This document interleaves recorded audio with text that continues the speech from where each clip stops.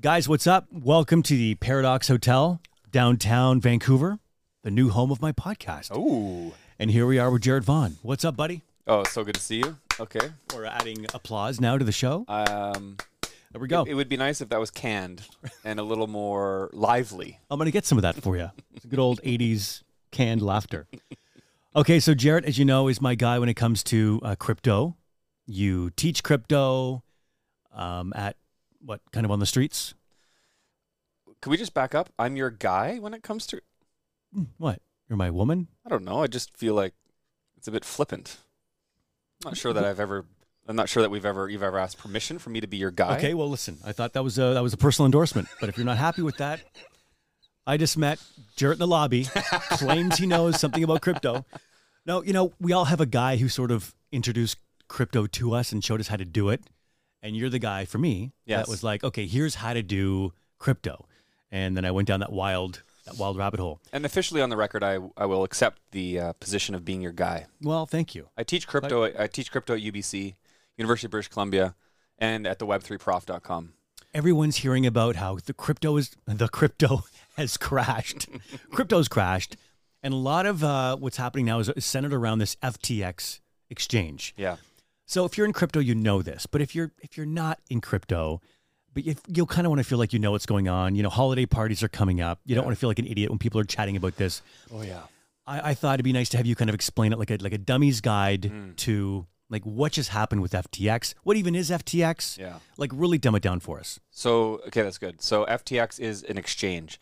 An exchange is a marketplace. It's a place where you can buy and sell crypto. Kind of like Facebook Marketplace is a place where you can buy and sell your junk. Okay. And so you go on to FTX, you take your dollars, you put them on there, and then you buy crypto with your dollars, and then maybe you want to sell your crypto back into dollars and take it back to your bank. So it's an on-ramp and an off-ramp and a place to buy and sell crypto, Bitcoin, Ethereum, you know, maybe a few hundred different types of cryptocurrencies. Mm-hmm. And it's a centralized exchange, and that's an important feature, meaning that there is a person or a group of people who control the exchange, and they can be impacted or controlled by government regulation if the government chooses to do so.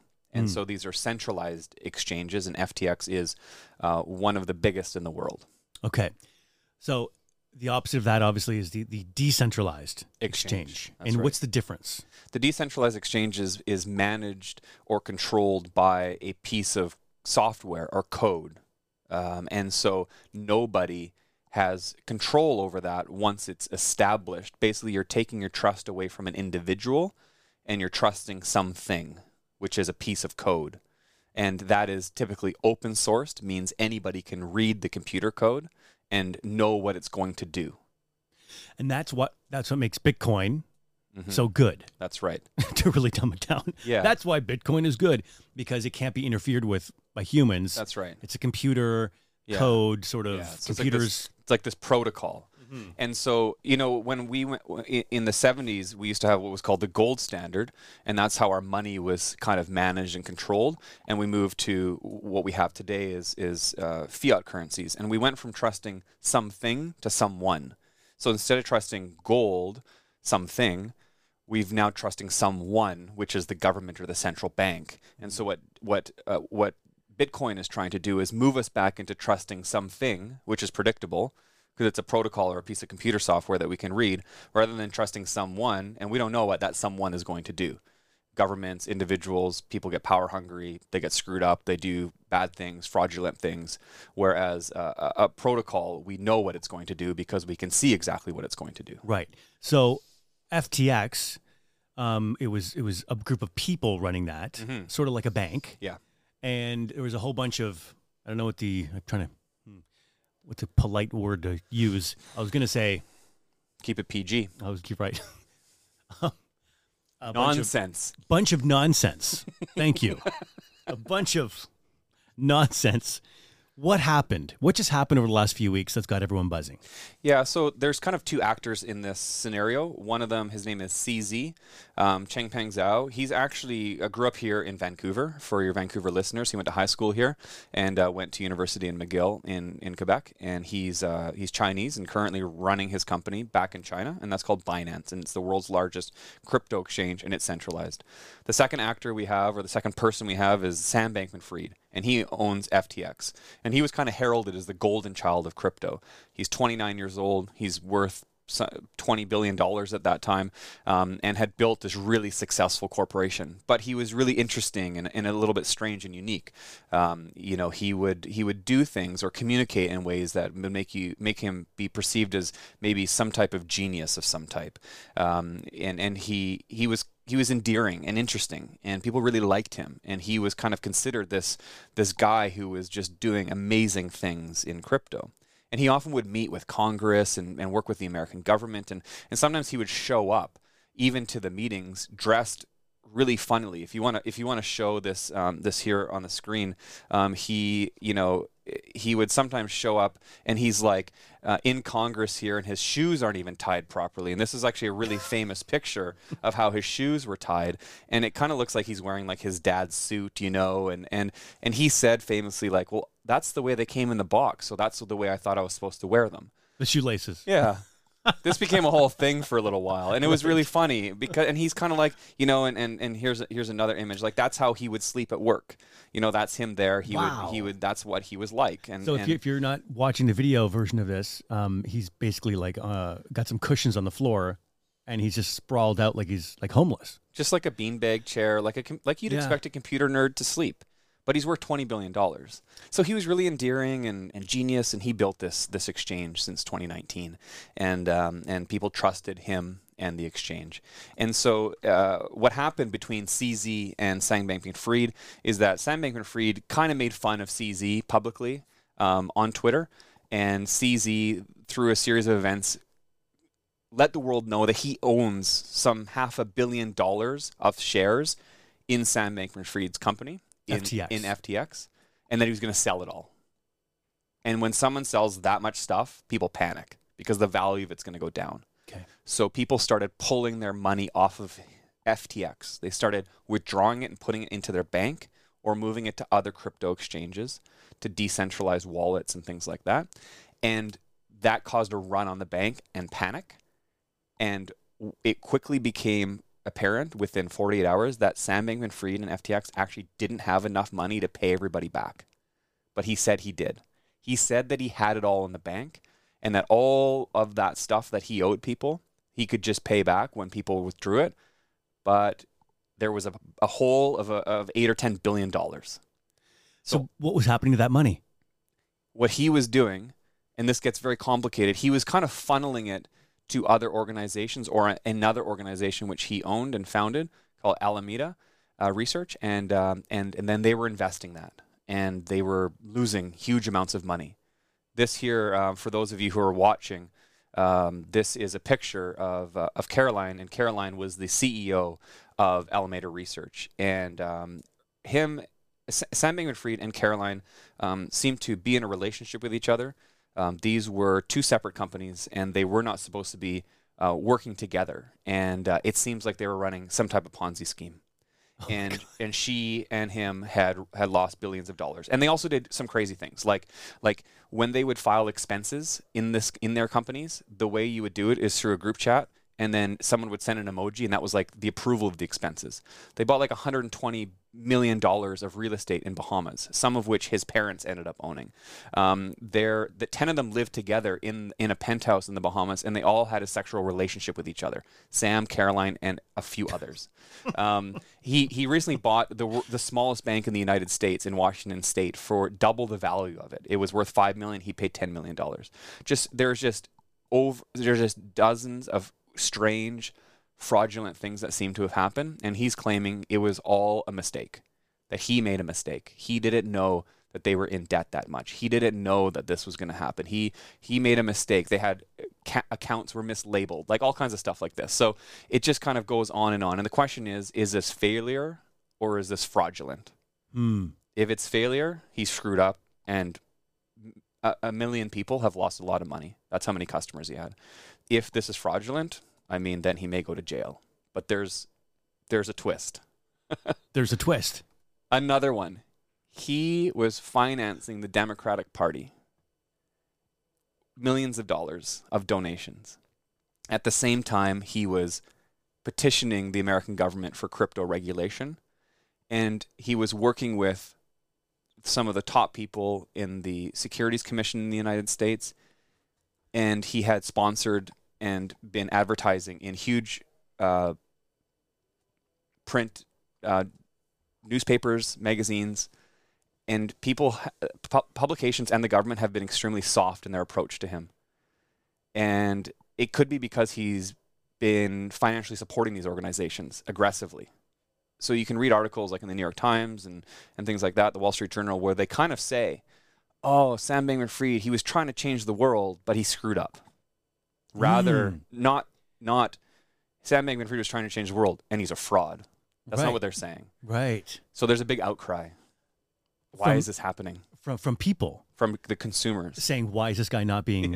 Yeah. Why is he not being labeled a fraud? Why is he not being charged? Like, why is he not in jail? You know, why, all this kind of stuff. Because FTX, like you said, it was one of the most respected exchanges. It would be almost like if this happened at RBC. Exactly. People would be so shocked. That's because you trusted it like an institution. It was like a... Yeah. And especially because this was all kind of started through CZ kind of exposing that the financial situation of FTX and Alameda Research was really bad. And once he said that, and then once he said he was going to sell all his shares, it just kind of, the house of cards collapsed within 48 hours. It was unbelievable. And so we saw just huge amounts of money leaving the exchange, and then he couldn't pay it back. And so I know people that have lost tens of thousands or six figures that's locked up in that exchange, and they can't get off because they're bankrupt. They can't pay it back. Oh, my God. And these people are from all over the world. And I think I got a few grand on there. Don't tell my wife. You know what's great about this podcast? Your wife doesn't listen to it. There you go. She hears my voice enough. She's just like, not again. Not these two jokers. I won't tell her. So we have this situation, and what this has done is it's caused all cryptocurrencies to drop in price, including Bitcoin. Because of the confidence? Because of the confidence, the lack of trust, the questions of, is it going to get worse? Because what's happened is SBF, or Sam Bankman-Fried, has said he was going to go buy out a bunch of crypto companies that were struggling, and he was going to prop them up. But now he can't because he's out of cash. So those companies are going bankrupt. And a bunch of people invested their money in a bunch of big hedge funds and investment banks have invested their money into FTX. And they've took out loans to do that. And they have to pay back those loans. But now they can't because they've lost hundreds of millions or billions of dollars. So what starts to happen is over the months, you start to realize who's exposed. Have you ever heard of the expression, when the tide goes out, you see who's swimming naked? No, I haven't. I'm not a pervert like you are. Yeah, it's a common expression. I don't use it's a very common expression. I've really never heard that before. It's because you've never been in the ocean. Oh yeah. Well, he swims in the filth. We have spent like hundreds of hours. He swims at the out beach by together. Science. He'll swim by Science World. We have spent hundreds of hours at the beach together, and I've never once seen you get wet. Well, because he'll run right through the foam. Jarrett doesn't care. If you're in Vancouver listening, you know what I'm talking about. No, they don't know what you're talking about because they know it's clean. Anyways, so you start to see, okay, the tide is out, and now who's vulnerable, who owes money, and now and there's lots of organizations that can't pay it back, and they won't be able to. So this causes confidence to be lost, and billions of dollars will evaporate because of this, and so we don't know how bad it will get, and so consumers are really hesitant right now. I think a really important message is that centralization or centralized exchanges is not what crypto is about. This is not a crypto problem. This is a problem that the whole finance world has always had. And this is a problem that crypto is trying to address by decentralization, by using exchanges that are not controlled by an individual. Rather than trusting someone, we want to trust something. And all this is just regular finance, or traditional finance as we call it, just kind of being disguised as crypto, because it's no different than any centralized finance, any bank, if you were to buy stocks on Robinhood or something else. It's no different than that, unfortunately. I'm glad you said that, because people who don't really know about the crypto world just hear about the FTX and people lost money and billions of dollars and scam, and they think, see, I knew that Bitcoin is a bunch of nonsense. Nonsense.